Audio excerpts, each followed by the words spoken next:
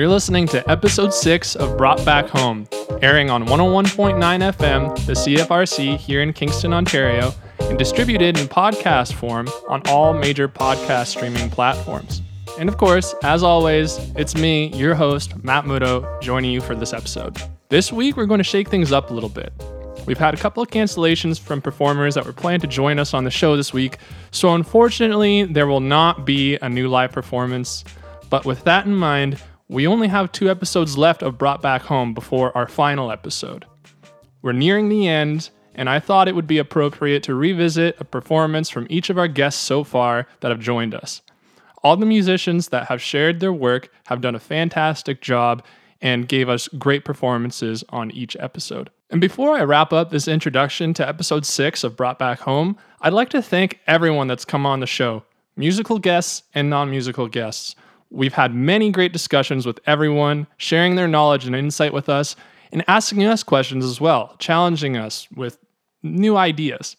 It's been a very strange time these last few months, through the end of winter, spring, and summer of 2020, with the pandemic giving us a lot to think about and presenting new challenges to us all. However, I will say one thing stays consistent. I've said it a million times on this show, so I don't think it'll hurt to mention it again. But Kingston is special. Over and over again, I've been blown away by not only the talent here in the city, but also the thoughtfulness and kindness of everyone that has supported the show and joined us on the air. The first musical guest we're going to revisit today joined the show for episode 2. Liam Neal and Helena Hannibal of Alto Stratus gave us their worldwide debut with 3 songs of theirs, never heard before. Here's one of those songs, which is titled Look at What I've Done, performed by the local duo Alto Stratus.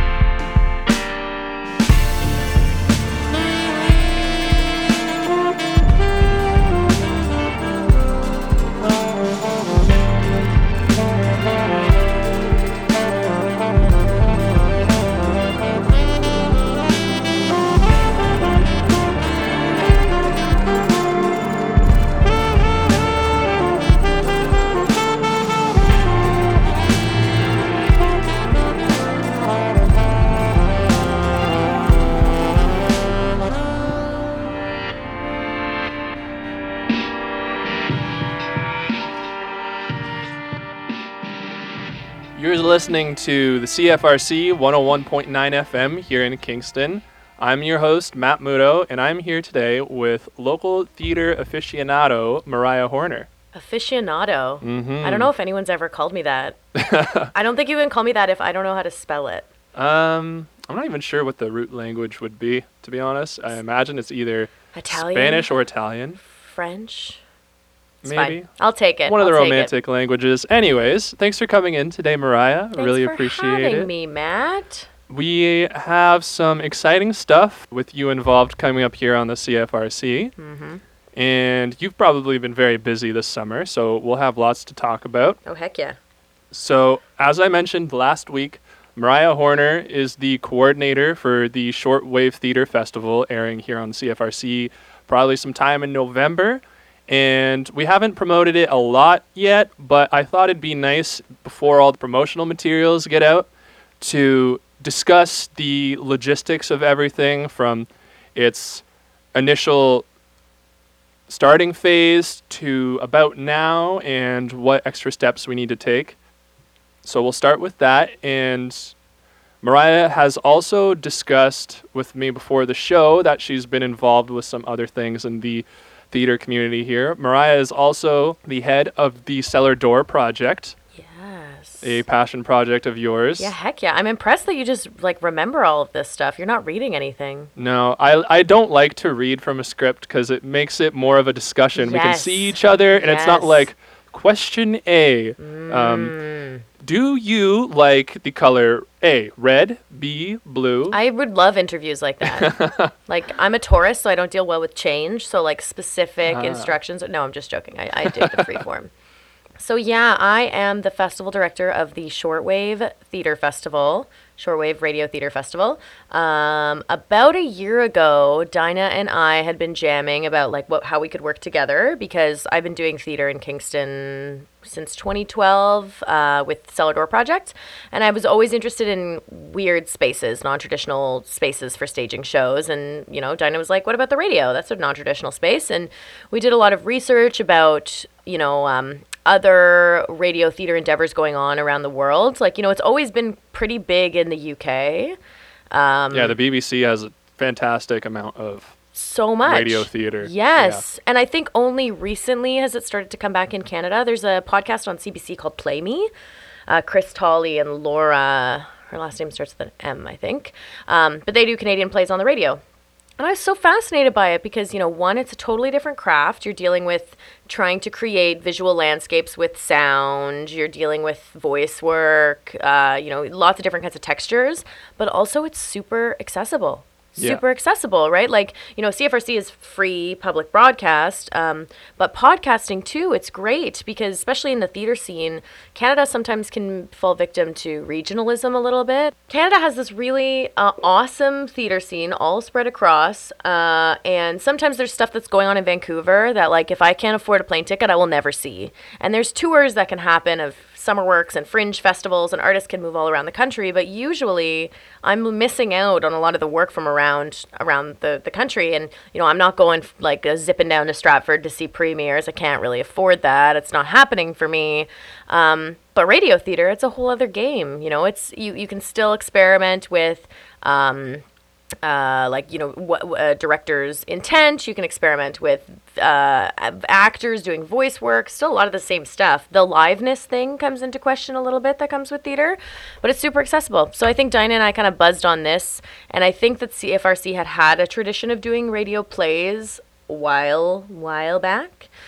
So about a year ago, we wrote this grant. And our pitch was that we were going to do either local artists or artists that had some connection with Kingston. Because I'm sure this, talking to musicians too. A lot of folks will start here, go to Queens, or grow up here, and then they're like, "Yeah, I gotta go," right? Yeah, so it's there's a lot of folks who are maybe their art practice grew here, but they're working somewhere else.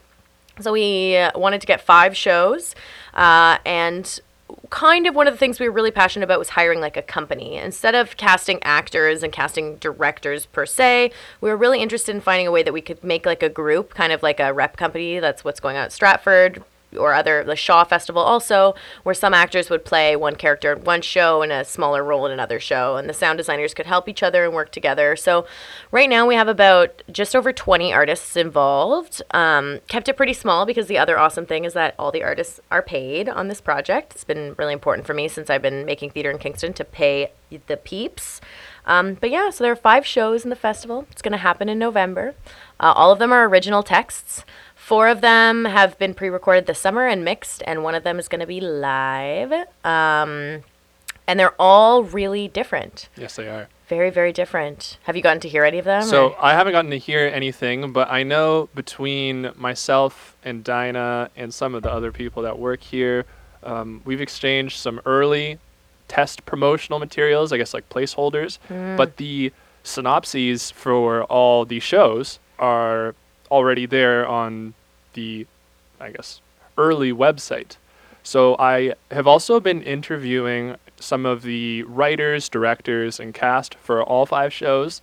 I mentioned to you before the program today, we had Sarah and Maddie on the show to talk about their perspectives of not only working on the Shortwave Theater Festival, but also how they feel performance art in general has kind of adapted in the last several months, because we can't be indoors going to shows now. Yeah. And we talked about the history. You touched on this a little bit when we talked about the CBC, BBC, and the CFRC's tradition.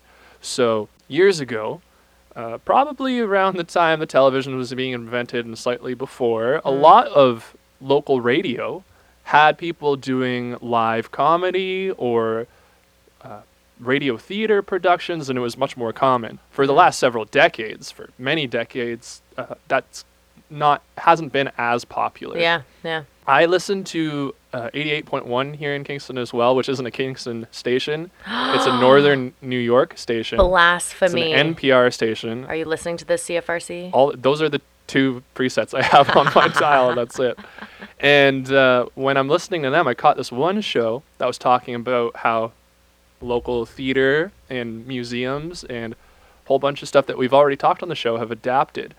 And they discussed the fact that radio theater was already making a comeback. And this is a point Maddie brought up last week as well, because of the fact that podcasts and audiobooks were already seeing an increasing trend of consumers. Yep. And you guys, like I had mentioned before, you guys weren't planning on this being something to adapt to the pandemic. This was something that was organized prior. A year ago. Yeah. Yep. So it's interesting to see that you guys were already talking about it and organizing it and writing the grant and everything before everyone in theater said we have to change how we get our productions out to the public. Yep. Well, what's interesting too, and I kind of touched on this about the accessibility thing, is that the Radio Theater Festival meets a lot of challenges that folks in the performing arts have been talking about for decades. So let's put it beside the pandemic aside here. One, accessibility that I'm talking about. Some people can't afford to fly across the country to see shows. Well, you don't have to. It's on the radio. 2, cost, right? Like, it's a radio show. It's free. The whole festival is free to tune into. You don't have to pay to experience any of these 5 shows. That's awesome. That doesn't happen if you're going to Stratford or the Grand.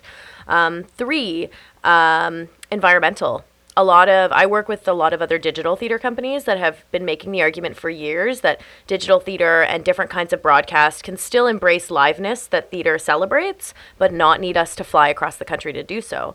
And I think that's kind of what has been really interesting about this project, is that a lot of the things that we wrote in the grant that we were celebrating about accessibility, about local artists, about good stuff for the environment, still is at play here. But then we've been presented with this immense challenge of the pandemic, and we realize that, you can still kind of make the work inside of that. And like, speaking outside of just specifically the Shortwave Festival, I've been doing a lot of thinking about this kind of work, because I mainly look at and I mainly make like non-traditional, immersive, participatory, like, you're not going to come see one of my shows and sit in a theater and watch a play. It's not going to happen.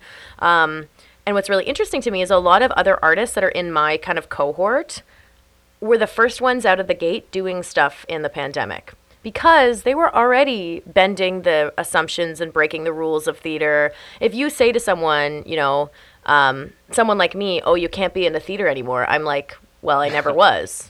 Right? Good point. And I think, a lot of these artists have been experimenting with proximity. A lot of the works that I do are like, how close can we get to people? So what the heck is the difference of being like, okay, how far can we get from people?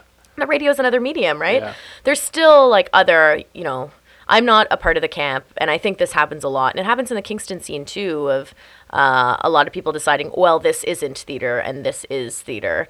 And, you know, there's a lot of things that we have to try to find space for in the radio theater. The most important one for me is liveness. Like, how can you capture some of the live quality of... Historically, that's just such a big part of what theater is. Exactly. Right? And, you know, sometimes that's a little bit difficult when it comes to radio theater. So there's questions that you have to answer, but I'm like, who are you to tell me what is theater and what is not theater? Like, at the beginning, like, we would throw a rock into a pond to be like, oh, it's theater. Like, you know, nobody gets to make those rules. And I think with the pandemic really blowing up the ways that we think we can engage with theater, artists that have been already experimenting with these non-traditional ways feel really comfortable asking these questions, and I feel really grateful to be able to do that with the CFRC. And I think you were totally right, because we wrote this grant a year ago, and then when March rolled around, Dinah and I were like, oh yeah, like, we can totally still do this. Like, this could totally be an entire festival in which nobody comes within 6 feet of each other.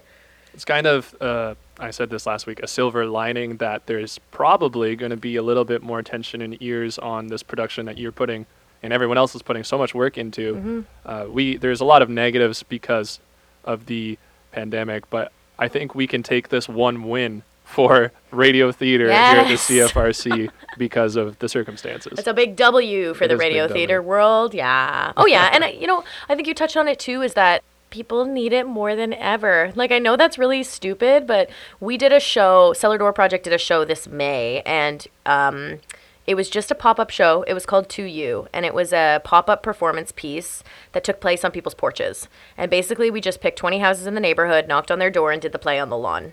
That's really cool. It was so cool. It was with Kay Kenny, who's a dancer and an artist in town, and Laura Chignon, who's a poet. And we worked on it, just the three of us, and we would just stroll up in people's lawns.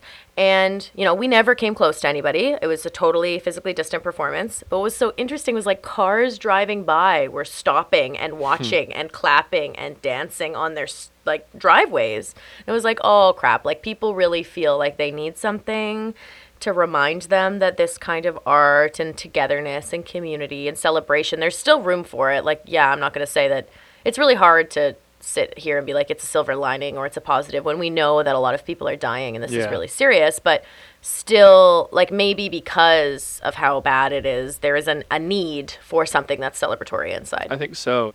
It's so important now when it's so much harder to celebrate community with other people, because you can't be in the same room as people and you have to stay outside. You have to stay away from people.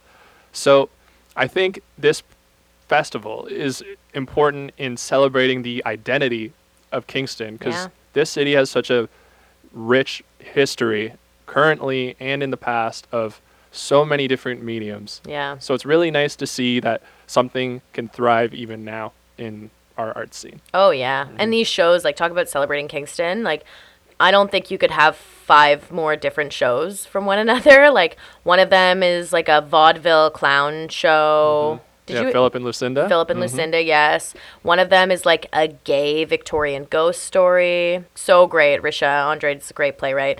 One of them is called The Revolution Has Failed, which is like a really dystopian kind of revolutionary take on, like, what do you do to take back the government? One of them is like a children's story about 2 kids. Well, they're not kids, but it's a TYA kind of show for youth about these 2 explorers who are exploring a sound castle. Which was perfect for radio theater. Oh my God, it's perfect. Exactly. The last one is the show that's going to be live, which is it's a redo, kind of a remix of a show that we did this June live on the airways in CFRC called Talk to Me, and it is a call-in sex and dating radio advice show.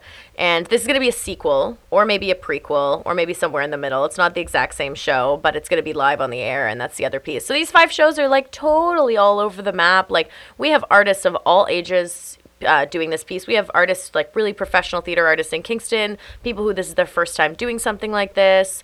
But everybody is paid. We have professional sound designers, and it feels really good. I think the other big W here is this art scene is, like, in Canada and around the world, is really quieted right now, and there's a lot of artists who lost all of their income for the next 2 years. That's a good point. And another big W is, like, this is 25 artists that are in Kingston that don't have to be unsafe but can still make money from their craft. And I'm not going to say, like, nobody's buying a hot tub here, but it's still something, I think. Yeah, it is. Yeah, well, I think the biggest challenge has always been money for budding artists, right? And even now, if you're someone starting out, it's even more difficult. Yeah. Also, something that I talked about last week with Sarah and Maddie is that because we're not charging a fee for any of the performances to witness or listen them, we don't have to worry about the return.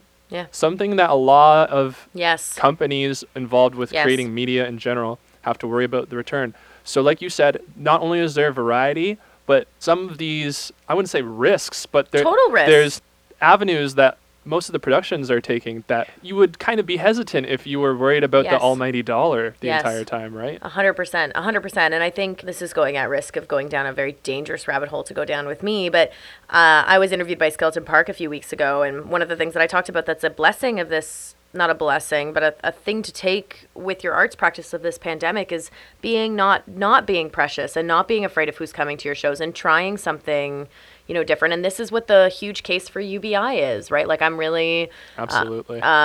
something I'm really backing and behind as an artist is the case for universal basic income in Canada. And think about the kind of risks that artists could take if they didn't have to say, oh, if 30 people don't come to my concert tonight, then I'm not going to be able to pay my rent. Imagine the kind of risks they could take with that concert. Just creatively, right? Creative risk. Imaginatively. And They could take Yeah. so much more risk, and we could ask so many bigger questions and try so many bigger things if we weren't, you're totally right, just victim to how many people are going to show up, how many bums and seats are there going to be.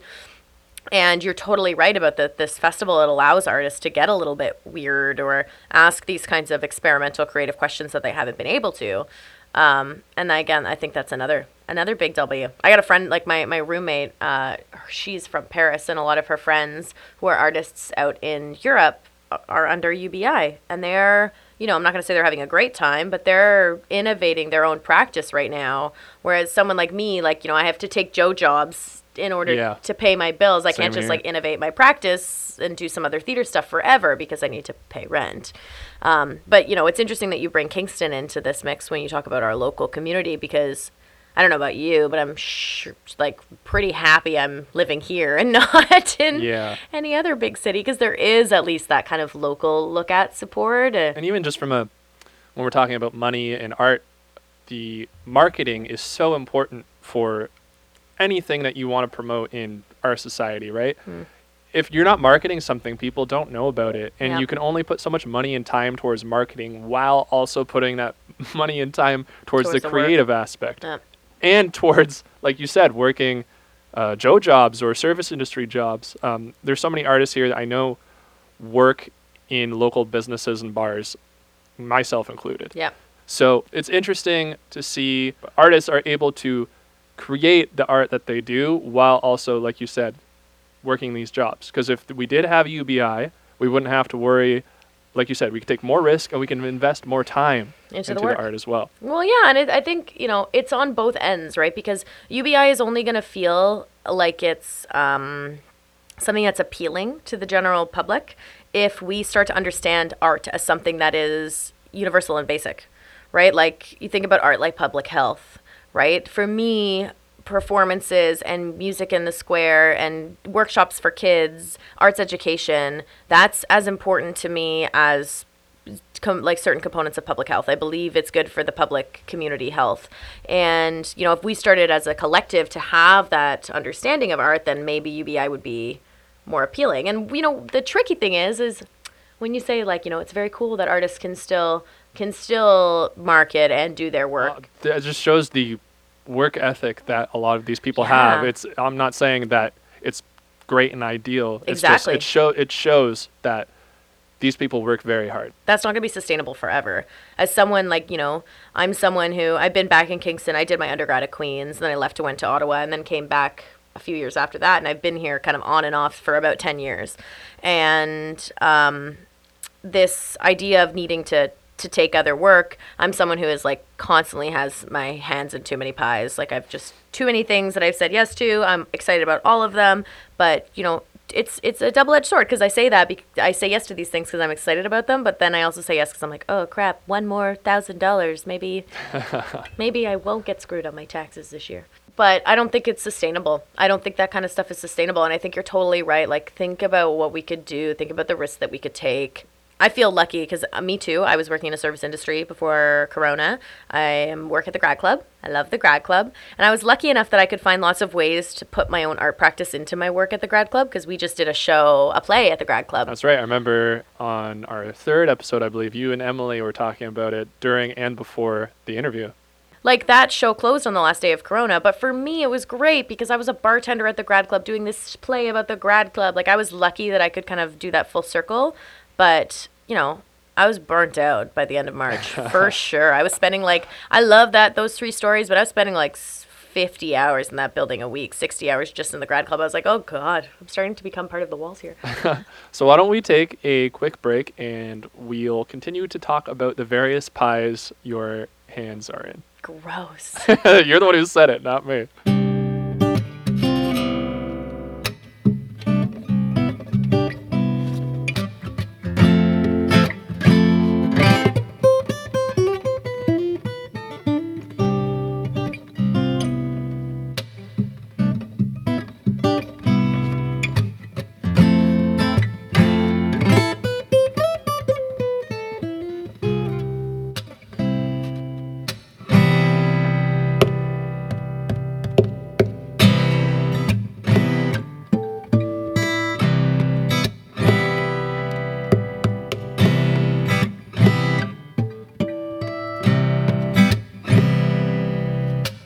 Got a little confession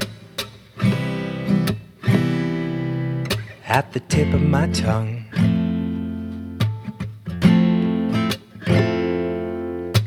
Of all the constellations,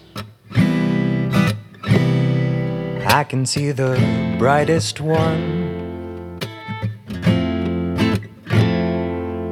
And who is to say that I am wrong? Who is ever right?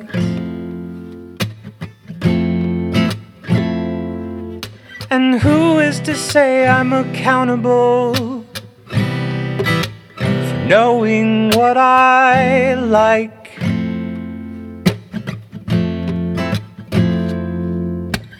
Dancing and curbing the auspicious hurting. My head is messy, bearing the heat over my sleeplessness. I'm just not ready. Holding, breathing, full of feeling I can't undo.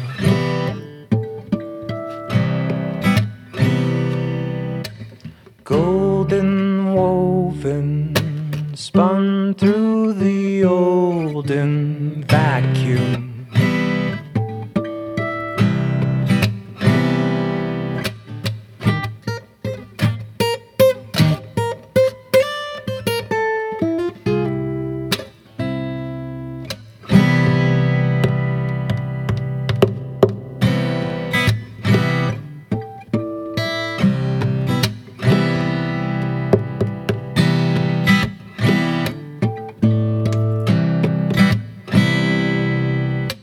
Catch me on a stair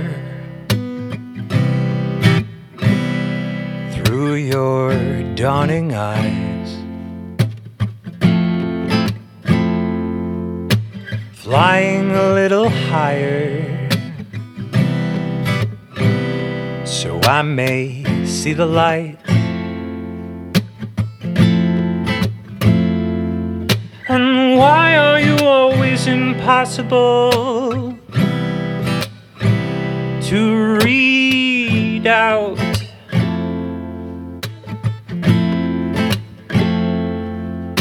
And why is the shadow so shallow on a single bout?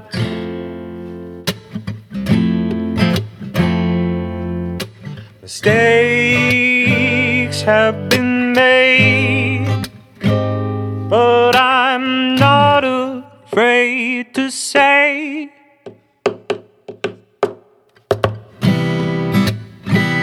I love you.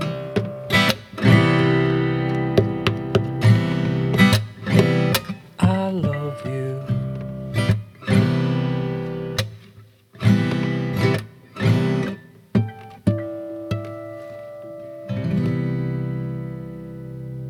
That was a performance by the talented Tyson Sullivan, which we shared with you back on episode 2 of the show. This next tune was performed by last week's guests, Hinterwood. Both Tyson and Hinterwood have new music coming out very soon, so give them a follow or like online to stay updated. Once again, here's Hinterwood with their song, Romantic Failure.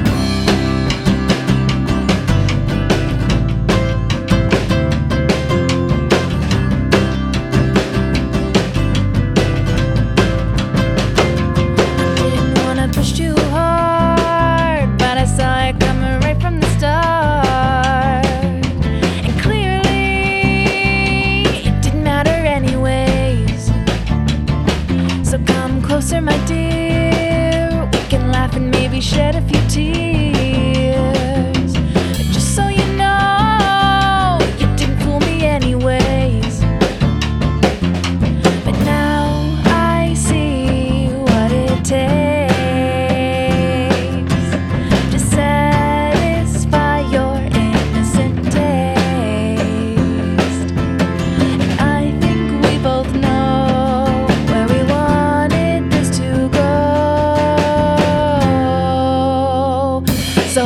you would have told me instead of me finding out. Take me to your heart and show me where I can change things now. I'm a romantic failure. I just wanted to make sure next time we'll work out.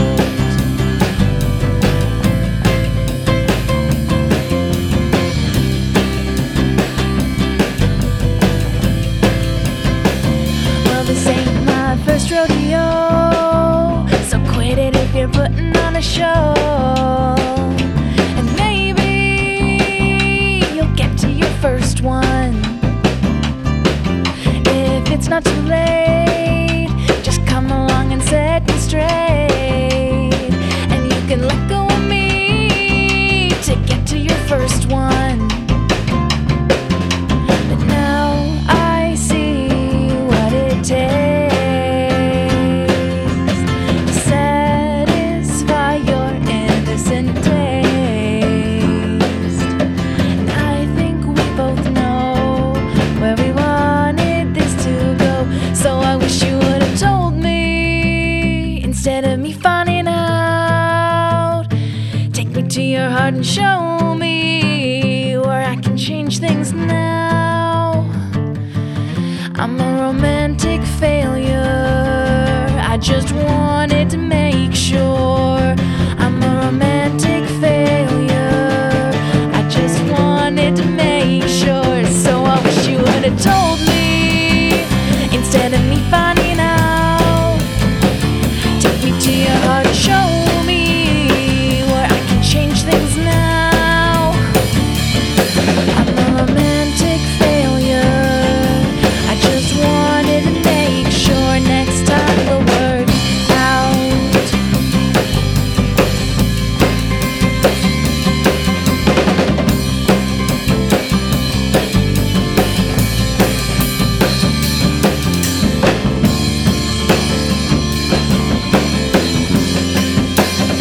Next time we'll work out.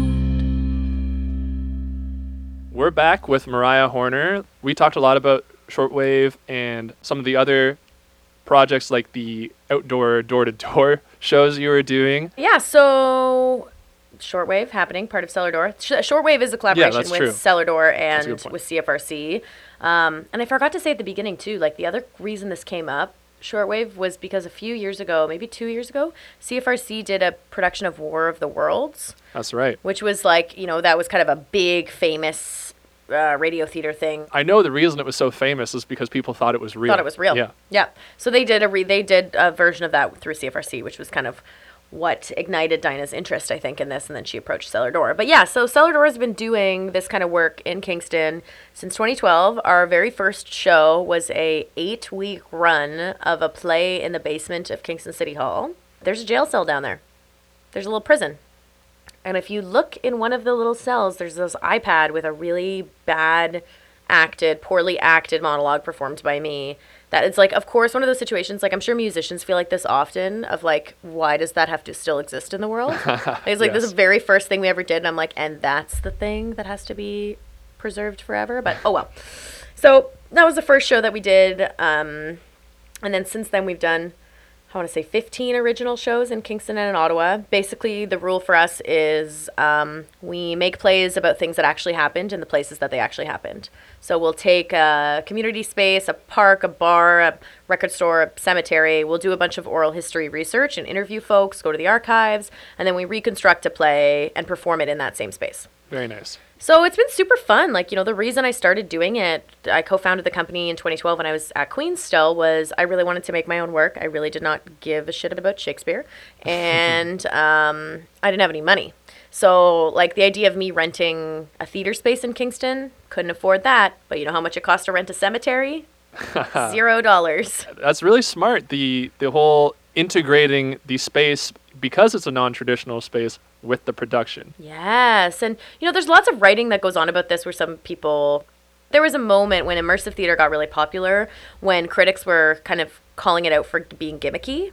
But I think what makes Cellar Door really interesting is that we have a really hyper-local focus. Well, I remember when critics were calling this immersive theater gimmicky, and I don't really think that's the case. I think you become, as an audience member, more immersed in the experience because of the uniqueness of it. Mm-hmm. You can get immersed, you can get caught up in and lost in the characters in a setting in a theater, but then when the set changes, sometimes you lose that. But if in the cemetery case, if you're talking about something that happened around that area, it's easier to place yourself as a viewer into the story, you know, as an observer. Yeah. Well, you also I think the other reason that I've always been so excited about this kind of work is it takes itself so much less seriously. Like if I'm going to see a production of Hamlet at the Grand, and it's directed by a director who has something to say about Hamlet, like that's not accessible for people. Like, we're not seeing young people go to theater because they don't really feel like being preached at. They don't really feel about having to, like, crack a code. And, you know, some of what has always driven me as a theater artist is I work in bars. I work with musicians a lot. Like, why are shows at the Grad Club with bands that cost the same as a theater ticket packed, but when I'm doing a play, it's not as interesting? Why is that the case? And I think there's lots of reasons, but one of them is that I think that there's this real inaccessibility about like high art to theater. I would agree. And as soon as you take it and you put it in a cemetery or in a bar or in a record store, people kind of forget that a little bit, and that like elitist veil is taken off, and it's way more playful. Like, you know, the show we did at the Grad Club, you could drink in it, you could move in it, you could go have a smoke at intermission. Like, that's, you know, it feels much friendlier, I think. And I think it's the same with the radio. And I think I totally agree with, like, you know, being immersed in what that does to you as an audience member. I think it makes you feel like you're a part of it more instead of like sit down in the dark and be quiet, right? And, you know, even you and I, one of our connections before we started chatting a bunch with CFRC was we knew each other through Queen's Players. And people always have a lot to say about Queen's Players and what it does. And I'm not going to go into it, but that's immersive theater. Right? Yeah, like you're in a bar, you're drinking. That stuff sells out. Like Queen's Players sells out in like 2 hours every time. Like they just did a show on Zoom and raised a butt ton of money, right? And there's the Toronto Queen's Players now as well. Exactly. And like, okay, we can argue and go blue in the face if this is theater or not, but like I don't really care because people are coming and it's live performance. And as someone who appreciates theater, even if you don't want to consider it theater and you do want to say that, it's still fun. It's fun. It's a live show. It's fun. You're supporting artists. You're, like, in the case of Players, you're supporting charity, you know? And I think that theater has a lot of, you know, my parents, I also grew up in the GTA, and my parents are not, now they are, but they were not theater people. And I can remember going to see shows with them and my dad, like, being silent in the front seat of the car on the way home. And I'm like, what did you think? And he's like, I don't want to say anything. I'm going to sound stupid. I was like, that's theater's fault. That's not Yeah. your fault. Like, what have we done to this medium that makes people feel like they're afraid to feel stupid? That's something we haven't talked about yet on the show, is the division between society's view of high art and then pop culture and everything else. Oh, yeah. So with theater, I think you're right. With theater, it is a different problem compared to, well, actually in art galleries, it's probably comparable issue. But with music, we see like genres have crossed lines so many times since music's beginning because of, I don't know, I can use a nerdy word like globalization, That maybe. is a nerdy word. But just the fact that like we're all so well connected now, we can be inspired by so many different things if they're similar or dissimilar. Classical music and pop music, they've been able to do it for a while, to coexist and work with each other. Yeah.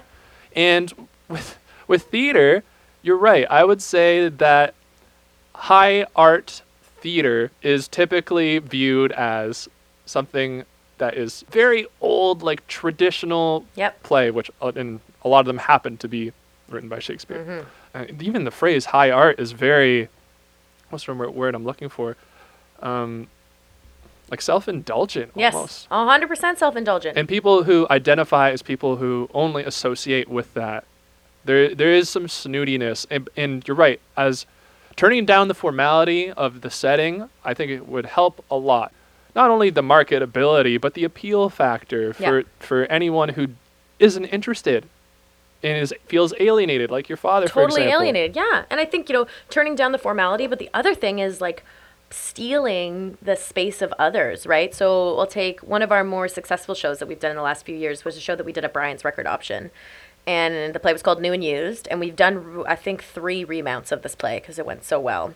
And the whole play, if you've ever been in Brian's Record Option, you've been, I'm sure. This is a tiny, itty-bitty, tiny space. Can't really turn sideways in it without knocking everything over. But this play was for 2 actors and 5 audience members. And every day we would show up into the record store and Brian would be like, oops, I sold 8 tickets, or oops, I sold 11 tickets. And we're like, Brian, we can't fit 13 people in this tiny space. But what happened was so many of the folks that came to see that show were folks who loved Brian's. Many of them had never been to a play before. Many of them didn't even care about the play that was going on. They were just like, ooh, something going on about Brian's. And this happens to us a lot where like, okay, if the appeal of theater is not strong enough, well then why don't we like steal the appeal of the grad club and then just like shove some theater in there too. And then I always find really beautiful conversations with people after because they kind of like didn't know what they signed up for. And even if parts of it are like don't resonate for them or maybe parts of it feel alienating, you still can go have a beer. It's still your space. We're entering your space instead of asking you to come to ours. That's a good point. And but I think it's also important to have your ideas and what you're used to or what you expect even challenged when you're observing anything of any form of art. Well, and that was kind of what the last piece that we did at the grad club, it was called Our House. And it was a collaboration between Cellar Door Project and Tracy Guptill's company, Anarch Theater.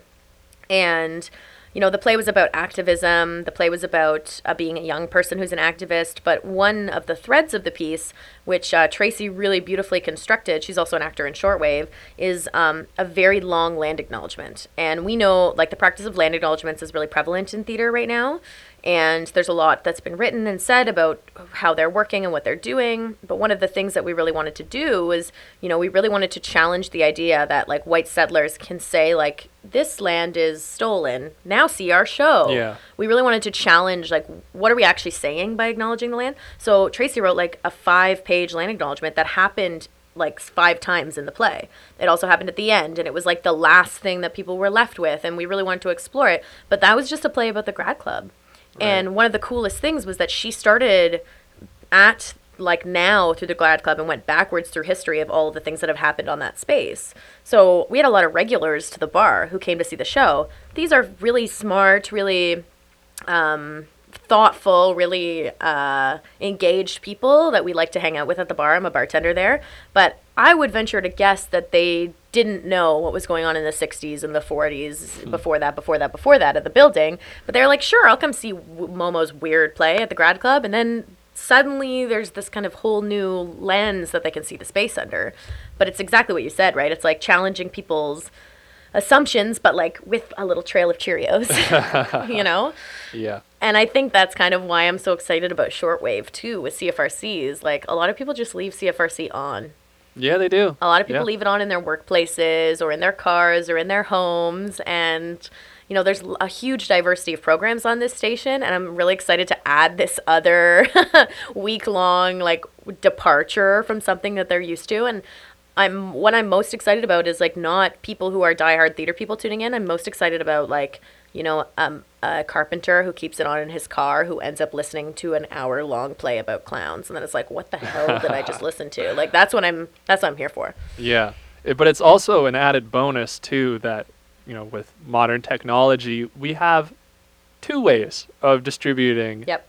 the not only a shortwave show, but this show as well. Yep. So we can get any message we want out if we can get it to the right people Yeah. via various social platforms Yeah. who will appreciate this. Yeah. They don't have to travel here. Like you said, for a production, for a theater production, you expect yourself to have to travel to different places in order to see them, and that's not viable for a lot of people. So I think the fact that we can put this on the radio and have people have it in the background or maybe actively listen to it, it's great either way. And we have the internet as this delivery system Yes. as well. Oh, I And- love it. And, you know, I think you're on the money, too, bringing up the internet, because a lot of my other work, besides working with Stellar Door, is I've worked for a few years with a company called Spiderweb Show, and they're based in Kingston out of the Isabel. And every year they run a festival called FOLDA, Festival of Live Digital Art. And I've been working with them, like I said, for maybe 3-4 years now. And this year, it was very similar to what happened with Shortwave. Of the festival was planned for June. In March, when the pandemic hit, we were like, oh, okay, this is a digital art festival. Most of the time, people were like, artists were still supposed to come here to do their digital shows. But instead, the festival fully pivoted and put everything online. And, you know, there's constantly people in this community, people on the internet being like, well, digital theater's not theater. And I'm like, okay, well, tough. Like, at one point, we were pissed that there were electric lights in theater. Like, when we went from candlelight to electric light in theater, people were like, this is not theater. So, like, you know, no wonder people are not coming anymore because we've decided we're an immovable medium. No, like, I get that maybe not everyone is well-versed and excited in digital art, but, like, you can't tell me what to do. And also, it's a great opportunity for a huge space. You know, like, we have theaters or shows that take place in traditional theater spaces. The capacity is like 200. What is our capacity on the internet? And for me, like, the only thing that has to be captured for theater to be theater, and people can fight me on this, but is this thing I brought up a bunch about liveness. Like, there has to be some space for a shared awareness of we're all in the space at the same time. But I don't care what that space looks like. If that space is like a Habbo Hotel chat room or a Zoom call or a bar or a cemetery or a Facebook Messenger, that's all still space. You know, and it's like this challenge of having to use the internet and innovating around the internet. Like, holy crap, like, we're going to come up with some pretty weird. We talked about this already. The whole big point of identity for a lot of art is how unique and different can you Yeah. be. That's what's exciting. If you can shift your thinking as an artist to look at it as like an obstacle that you can climb over, I think it's really helpful. I think we have a lot of work to do because specifically digital, and it's one of the reasons, again, why I'm so jazzed about the CFRC shortwave thing, but digital art is in a lot of cases, is not accessible to many communities around the world, but also in Canada. You know, high-speed internet in Indigenous communities up north, non-existent sometimes. That's true. So we have a lot of work to be able to make digital work accessible beyond white, middle-class, cis people, but I think it is an opportunity to really kind of break our brains about what kinds of art we can make. And again, like CFRC, like, this is free. This is free stuff. Like, you know, this space is free on Queen's campus, and this, you know, putting the whole thing on the radio is free. Like, that's really a game changer. When you pay, like, I don't know, you pay $60, $70 to get a ticket to a show at Stratford. Like, I don't have that. I'm not doing that. It's interesting that you talked about the immovability of not everyone, but a small but vocal group of the theater community. Oh, yeah. That's been the case for, I would say, every art medium ever. When, like we were talking about the transition from radio to television earlier, Yeah. not only for music or for comedy or radio theater or anything. The internet has become this entertainment entity as well as information entity as well, and like how people can connect. It's a social thing. And we saw with, at least with music, and definitely with other art as well, with television, with film, coming from paying for everything to all of a sudden not having to pay for everything with BitTorrent and peer-to-peer sharing back in like the late 90s, early 2000s when it was very popular, like when Metallica sued Napster. You have to be able to adapt, and unfortunately, like we talked earlier, we have to think about the monetary gain we can create from our livelihood. Yep. But if you're going to do that, you also have to be creative, just like you have to be creative with how these productions are put on or how anything is distributed to the world. That was a bit of a tangent, but I think it's important because we haven't talked about the fact that there's a lot of people who aren't willing to move from how things are done in so many different areas of the art world. But we need to because that's how we evolve socially as well. Yes. Like there was this article that came out, I think it was in the Globe and Mail, like at the beginning of this pandemic, from a very traditional theater artist out east. And the title of the article was, "I feel like a cobbler in a world that doesn't wear shoes." And I was like, so make flip-flops.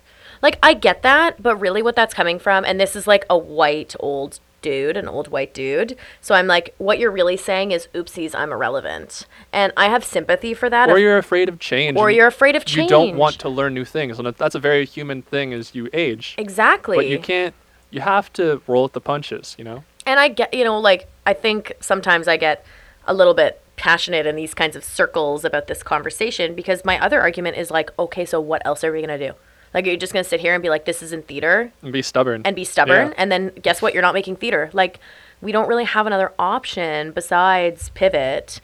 And like I said before, I acknowledge that that's not accessible for everybody, due to patriarchy and other systems of oppression that have been ongoing. Definitely. But we don't really have another option. We can't just be like, but the good old times, well, sucks. Like, you got to make the best with what opportunity you can be given and what opportunity you can create. Yes. And I think, that's what's really interesting for me. This year has been a really interesting case study for me because I was really lucky in that the show that we did at the Grad Club Art House closed on the last day. Friday the 13th, the next day, Saturday the 14th was when everything was we're not opening on Monday.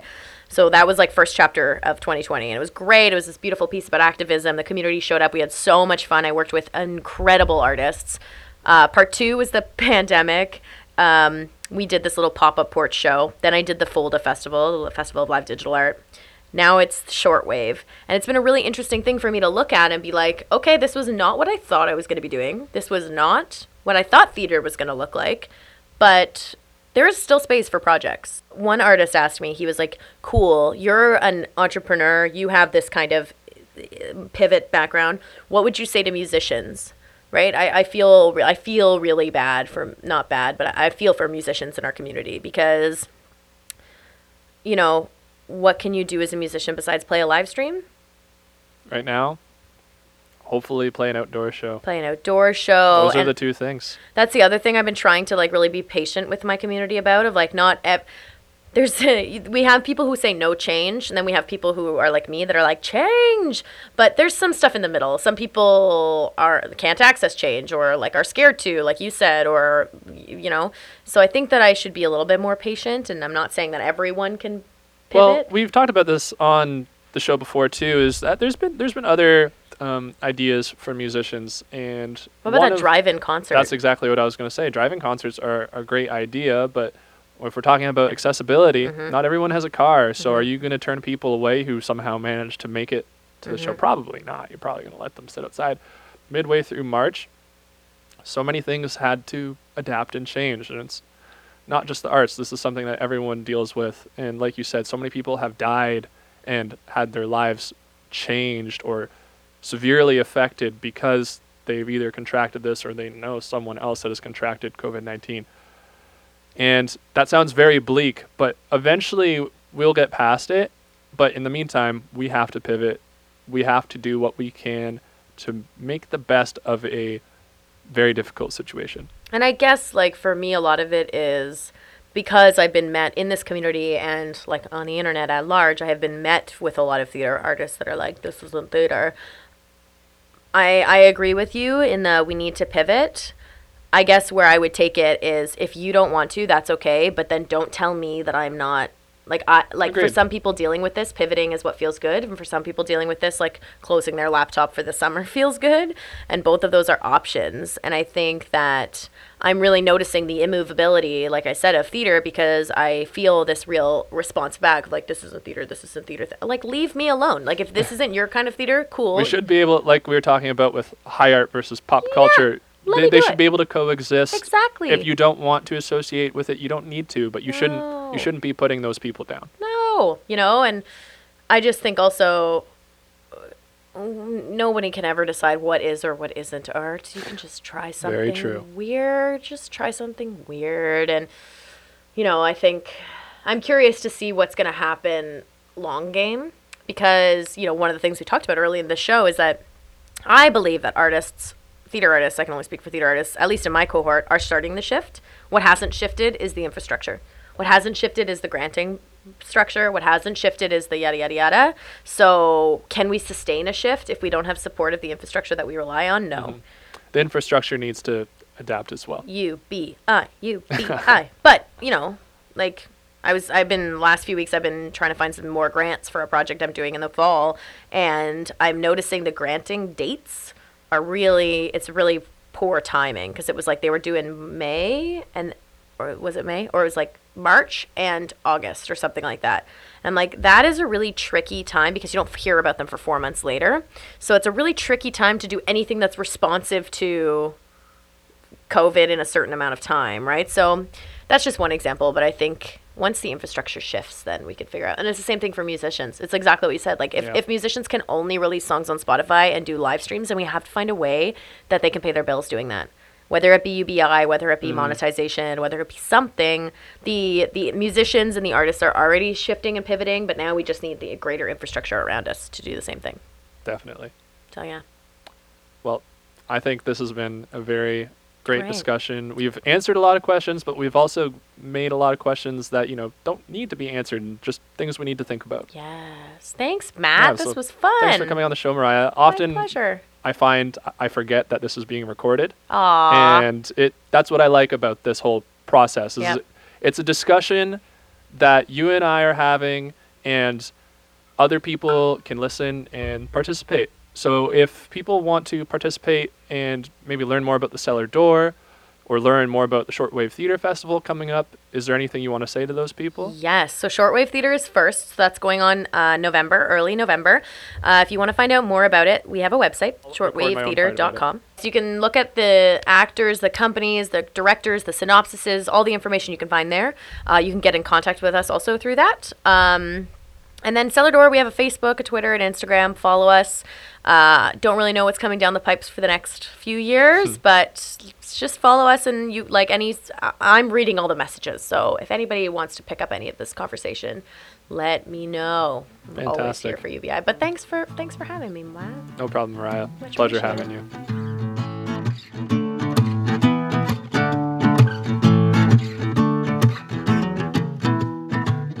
Things have been crazy, man, I've been around. Too many jokers and too many clowns. You know the type, they wanna bring you down, way down, way down. And where's the time go? I'm 36 now. I've been around the track and run through a few towns. And baby, what the hell we gonna do now? This world's gone mad and we're stuck in the house. So give me the whiskey, man, I like it smooth. Give me the Moscow beers, I like those too. Give me the music that will make me move. And above all else, give me one more night with you.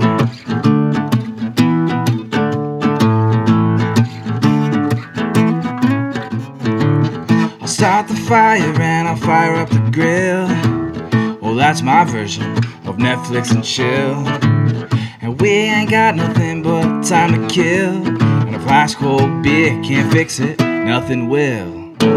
So give me the music that will make me move, and give me them high school beers, I like those too. And give me the whiskey, oh I like it smooth, and above all else, give me one more night with you.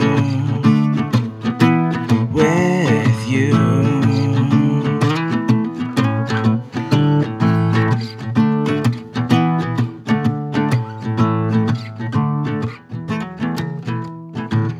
Well, things are crazy, ain't leaving the house, and we've been hanging with the coolest kids in town. And when this is over and the end will shut down, well, we don't care, we ain't leaving our house. So give me the whiskey, man, I like it smooth. Give me them high school beers, I like those too. Give me the music that will make me move, and above all else, give me one more night with you. With you.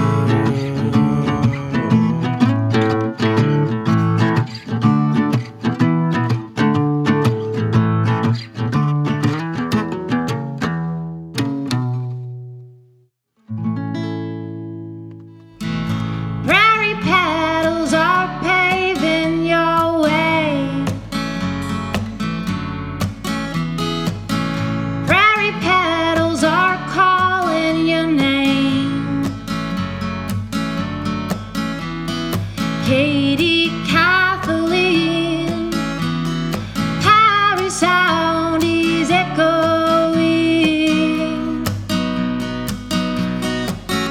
Iris is in Queen Anne's Lace. I'm not from around here, but I found a place where you can roll down the windows, let your fingers fly, a little windswept, weathered and white.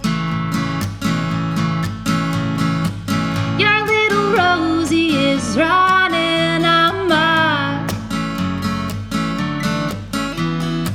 She's picking daisies well before she could walk. Bolted in the summer heat, we did a rain dance in our bare feet. Iris is in Queen Anne's Lace. I'm not from around here, but I found a place where you can roll down the windows, let your fingers fly, a little windswept, weathered and white. Here on the elbow, on the bend of the river's arm, life on the funny bone of Saskatchewan. Iris is in Queen Anne's Lace. I'm not from around here, but I found a place where you can roll down the windows, let your fingers fly, a little windswept, weathered and white. Iris is in Queen Anne's Lace. I'm not from around here, but I found a place where you can roll down the windows, let your fingers fly, a little windswept, weathered and white. That windswept mother of mine, that windswept mother of mine. That was a live rendition of Prairie Petals by Emily Steele, which she performed on episode 3 of Brought Back Home. Emily Steele and the Deal played a live set on the Isabel's online summer festival series last week, and if you missed it, you can actually go to the Isabel Bader Center's Facebook page to watch the recording of that set. The prior song, the first of the two, was a past broadcasted performance from our first episode with Sean Bain, who's going to be releasing some new music in the very near future. Be sure to follow both artists on social media and check out their websites for updates on releases, shows, and more. I'd like to thank Mariah Horner again for joining us on the show today to talk about the Shortwave Theater Festival put on by both the Cellar Door Project and the CFRC, as well as talking to us about a whole range of issues from UBI to local theater to the pandemic and so on. Willy Nilly, who is on our 4th episode of Brought Back Home, is going to close out our show with their original composition, Talk. This has been Brought Back Home with me, Matt Muto. Until next week, stay safe, stay healthy, and take care of yourselves. Checking out, awful lot of noise, but doesn't stop an awful way from making out of my dirty mouth. And you've heard them all before, but something about my intonation makes you think I'm getting closer now to finding my way out and seeing back to something else that needs to resemble solid ground. Cause I swore that I'd be smarter now, but it's all just talk. Talking like I got the answer from the seat again. There's a reasonable chance that I might stop putting trust in fate. Goddamn lot, but I just can't wait.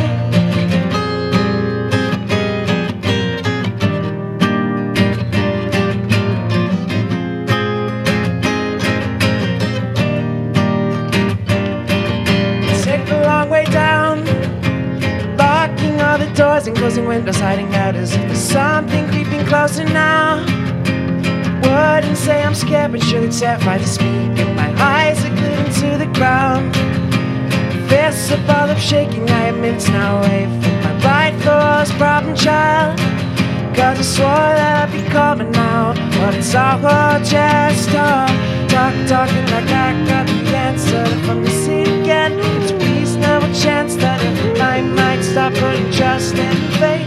Goddamn lot, but I just can't wait for her. She knows that I'm nobody's safe, so I don't get the point. Not asking her favor, she'll drop that, expecting that I'll still care. A long damn way, but I'm still not there.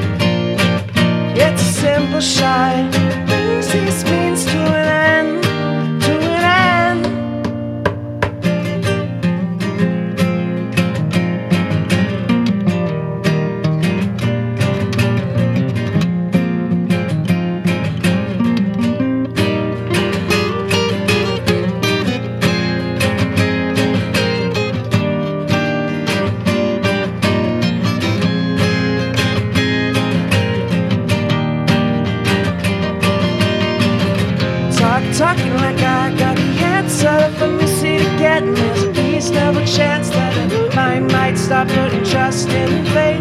Goddamn lot, but I just can't wait for her. She knows that I'm nobody's safe, so I don't get the point in asking her favor. She'll drop that, expecting that I'll stay there.